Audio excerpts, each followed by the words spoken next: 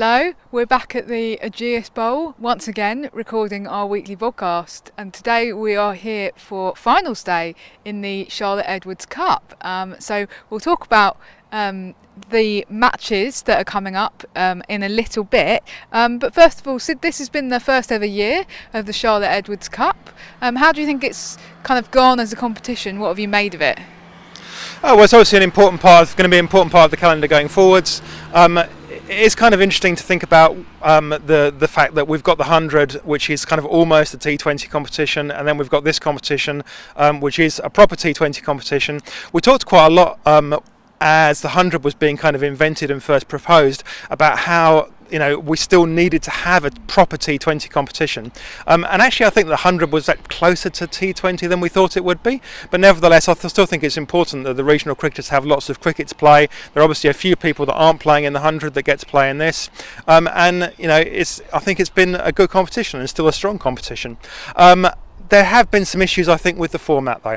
So we've had this kind of slightly weird format where we have like two groups, but then part of it is done as a combined table. So the top team is like from a combined table that goes directly into the final, and the third place team also is decided across the two groups, and then we've got the two group winners, and my goodness, that's complicated. One of the things the 100 got right was actually to keep things really simple. So for instance, the 100 had no bonus points. Why did they do that? Because they just wanted to keep the format of the table really simple. Now, I'm not suggesting that we don't have bonus points in this, but we do need to think about simplicity.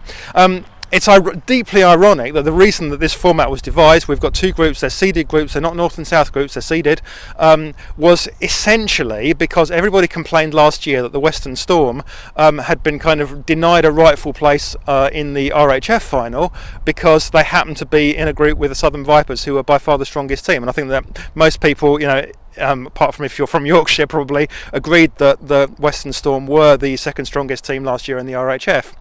So it's deeply ironic that the Western Storm lost out again from the format this year, and they also missed the cut and haven't made it to finals day. And so we're going to see the Diamonds and the Vipers and the Stars today. I got all them right. I am getting slightly confused with all these teams, and I did spend several minutes in a conversation with Valkyrie from CRICKETher yesterday talking about the Stars when I meant the Invincibles. So it's been tough for me, Raf. Yeah, you're getting on a bit. You can't be expected to remember everything, don't worry. Have there been any standout moments for you overall in the Charlotte Edwards Cup? I mean, it's kind of been sandwiched either side of the 100, and obviously we missed some of the opening rounds because we were at England fixtures, but any standout moments for you? I think the standout moment has to be Marie Kelly's century for me. I wrote quite a long piece about it because I did an interview with Marie about the sort of build-up, the several year build-up to her innings there, so you can go on the site and read that. She says some really interesting stuff about the way that the KSL was done and the way that her experience in the 100 kind of all drove into this moment for her of like catharsis of her finally scoring a really big innings on the big stage. I didn't watch that match in person, so I was actually sitting at the Stars match in Guildford, and I was sitting there pressing refresh on my phone as Marie got close to her 100. So I enjoyed it through the medium of a moving scorecard, but that's still a standout moment for me. What about you, Raf? Well, I haven't seen a huge number of matches, but I think probably from what I have seen, it will be Alice Capsey here a week ago. And she hit that half century. I think what she did well in that innings was that she started a bit slowly, which isn't like her, isn't her natural game, and she was kind of scratching around a bit. But she hung around, and then she finally kind of brought it, after going off to a difficult start, and to kind of fight through that difficult start is obviously something that you need to be able to do as a player, because you aren't always going to be able to turn it on from ball one every time. So I thought she did that well, and then she obviously came out having fallen over, and obviously she then sat out that match on Monday against the I was about to say the Birmingham Phoenix, so I'm doing it too now, against the Central Spark. She sat out that match as a precaution, so she fell over right at the end of her innings here last week, but then she came out and opened the bowling in the power play, took a couple of wickets for Vipers, and basically made it impossible for them to chase down the target. So she was the real star of that match, and that was really nice to see. I know you've got strong thoughts on Alice Capsey, Sid. I do have some strong thoughts on Alice Capsey. So this week we've seen 2 England debutants. We've seen Maia Bouchier make her debut yesterday, and earlier in the week we saw Emma Lamb make hers. But the debut we didn't see was that of Alice Capsey, and I think that it's becoming harder and harder to suggest that Alice Capsey is not among the 11 best players in the country. I think that if you start making direct comparisons with people, you'll see that she really should be playing for England already. It's no longer a question, I think, of will she play for England? When might she make her debut? She really she should have been playing, frankly, in this series. And I think that England really missed a trick there, because I think that she could potentially give a much better balance to the England side. You could bat her at 3. That would actually kind of help with some of the issues with the batting that we saw yesterday at Hove, because there'd be a bit of a longer batting lineup. She would absolutely be able to bowl 4 overs, so she'd be able to deliver on both counts. And I do not understand why England are stubbornly at this point overlooking her. To be frank, she should be playing for England. Yeah, I mean, I don't really disagree. I think that there's maybe an argument that she's got a year left at school, so let her do that and get her A levels under her belt, and obviously that was what they originally did with Sophie Eccleston, who didn't play in the 2017 World Cup because she was doing her exams. But I think that, and I think that could maybe be trotted out as an explanation, but really what it comes down to is Heather Knight being a bit stubborn, doesn't it? She made a judgment early on that she didn't think that Alice Capsey was ready. Then Alice Capsey has come out and basically done brilliantly in all domestic cricket this season, but Heather Knight doesn't want to kind of row back on what she originally said, and admit that she was wrong. Maybe isn't great at doing that, because we do see quite often selections that are made on having made a previous investment in people, and there's a kind of sunk cost fallacy going on, isn't there? Well, this person's got an England contract, this person's got an England contract, we've already given this person a debut, so let's persist with them at the expense of a really exciting youngster like Capsey who's coming through. So yeah, a bit disappointing. Yeah, absolutely, and I think that I sort of feel I need to slightly defend myself here to a certain extent, because I've talked about plenty of other players in the past, and I said 2 or 3 years ago that Maia Bouchier one day will play for England, but I've not quite been at the point where even with Lauren Bell, I've been watching Lauren Bell. I was saying 6 or 7 years ago that Lauren Bell will one day play for England, but I have never stood here and said Lauren Bell should be playing for England now, and I think that this is such a different case. There is no doubt in my mind that Alice Capsey is one of the 11 best cricketers in this country, and the 11 best cricketers in this country should be playing for England.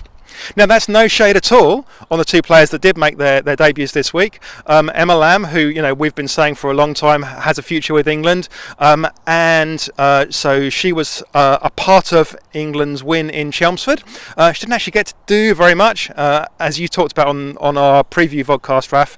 She didn't actually bowl a ball or face a delivery. She did technically bat. She came in and saw 1 ball from the non-striker's end. And then Maia Bouchier played in New Zealand's win, so slightly overshadowed her debut, but still made a good contribution. So the series is 1-1. Do you think that's a fair reflection of where the England and New Zealand are, Raf? I do, actually. I thought that New Zealand were played pretty well yesterday at Hove, and I think that it's good for England to be tested like that.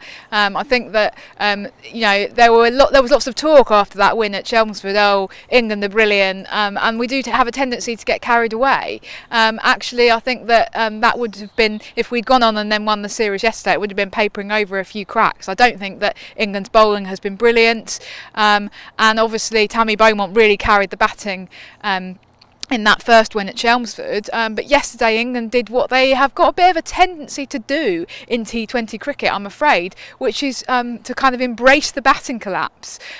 Really, and absolutely no shade on Maia Bouchier, because I thought she had a brilliant debut and did absolutely what we would have expected of her, but ultimately it was disappointing that neither Danny Wyatt nor Sophia Dunkley, who both kind of got in, then got themselves out and weren't there at the end, and it was those last 4 overs where England only only scored 20 runs and only hit one boundary that really cost them, because if they'd had, you know, 20 or 30 more runs on the board, that would have really put New Zealand under pressure when Sophie Devine got out, and they might well not have managed to chase it down. And I do think that this is a weakness that England have, is that when you know, a couple of wickets fall in the power play, and then they you know, have this kind of tendency to then get themselves out after that. And we saw it against South Africa in the T20 World Cup in Australia in 2020, in that group stage match that they lost to South Africa, that ultimately cost them their place in the final at the MCG. That was the thing that cost them, really, not the rain. So yeah, I think that you know, is it a fair reflection? Well, Sophie Devine was brilliant yesterday. I'm really pleased for her to see her back batting at her best, and New Zealand have got players like that who can take a match away from England, and ultimately they need to bowl better at her if they're going to win those matches. So I think it's a fair reflection. You may disagree. Yeah, I think that England is still a better side than New Zealand overall. You know, but as we know, if New Zealand, if one of their big players comes to the party, as Sophie Devine did, and those big sixes were absolutely vintage Sophie Devine shots, just, you know, just whipped away with, you know, with barely a thought put into them. She was just like in the zone, as she herself said afterwards in the press conference. You know, she doesn't even kind of have to think about that when she plays those kind of strokes, and that was lovely to see. So yeah, but I still think that overall England really should be, you know, winning that third game, and they'll be disappointed if they don't take this series, because they really are a better side than New Zealand at this stage, I think. Well, we'll have to see what happens at Taunton on Thursday, and I guess we'll be doing a little video at the start of that match. But for now, back to the Charlotte Edwards Cup finals day, and we've got the semi-final coming up first, as we said, between Diamonds and the Vipers. Who's your metaphorical money on, Sid? Well, it's been a tough old couple of weeks for the Vipers, hasn't it? That you know, they've come back after the 100. Obviously, a lot of those, the Vipers, some of the players and a lot of the staff were involved in the 100 and for the Southern Brave, and they lost that final, and they've come back here. They've lost a couple of matches in the T20 Cup. Now they're going to be without Maia Bouchier, they're without Charlie Dean, they're without Danny Wyatt. So, you know, those things do have an impact. And, you know, I'm a Vipers fan and a Vipers supporter, and I'd love to see them, you know, do well. But I suspect that the Yorkshire Super Diamonds will have a bit too much for them in the semi-final. So that's my perspective on the semi-final. What do you think about the semi-final, Raf? This is funny, because it always ends up in me saying that Vipers are going to win and you saying that they aren't. This is exactly what happened, because these were the two finalists in the Rachel Hayhoe Flint Trophy at Edgbaston last year, and I said that Vipers were going to win and you said that they weren't, and they did. I think that Vipers will win. I think that they're a better side than the Northern Diamonds, and I think that Charlotte Edwards will have had a very stern talking to them. Yes, it has been a difficult couple of weeks, but she's got the kind of nous as coach to be able to talk them out of that slump, and they have got some excellent players. You know, Georgia Elwys is with them. She's not with the England squad, and I think she'll be really important. They have obviously got, we think that Lauren Bell's going to be back, because obviously she was missing last weekend when they lost to Stars because she was pinged, but believe that she played on Monday. So yeah, I think that Vipers could win the semi-final. And then what about the final, Raf? Then, go on. So you think it's going to be Vipers against the? Now let's get this right. It's not the Invincibles. It's the Stars. That's the one. South East Stars, not the Surrey Stars as well. Yeah, I think the Stars will win the final, having just banged on about how brilliant Vipers are, because, you know, they've got Alice Capsey, and they definitely have got her, by the way, because they confirmed it earlier this week that she was just sitting out on Monday as a precaution. So yeah, who else do you need, really? Yeah, I think that I agree with you there, that the Stars are a very strong side. I've got Bryony Smith as well, and Alice Davison-Richards, all players that can, you know, hit big and are going to also contribute with the ball. And I think that I predicted right at the beginning of the season, I believe, that the Stars could win this T20 Cup, and I think that they will do it. They have the momentum, they have the players. That's what I'm expecting. Okay, so a little bit of smugness there from Sid with his crystal ball. Let's look forward to a really great finals day, and we'll see you in a week's time. Bye for now. Bye-bye.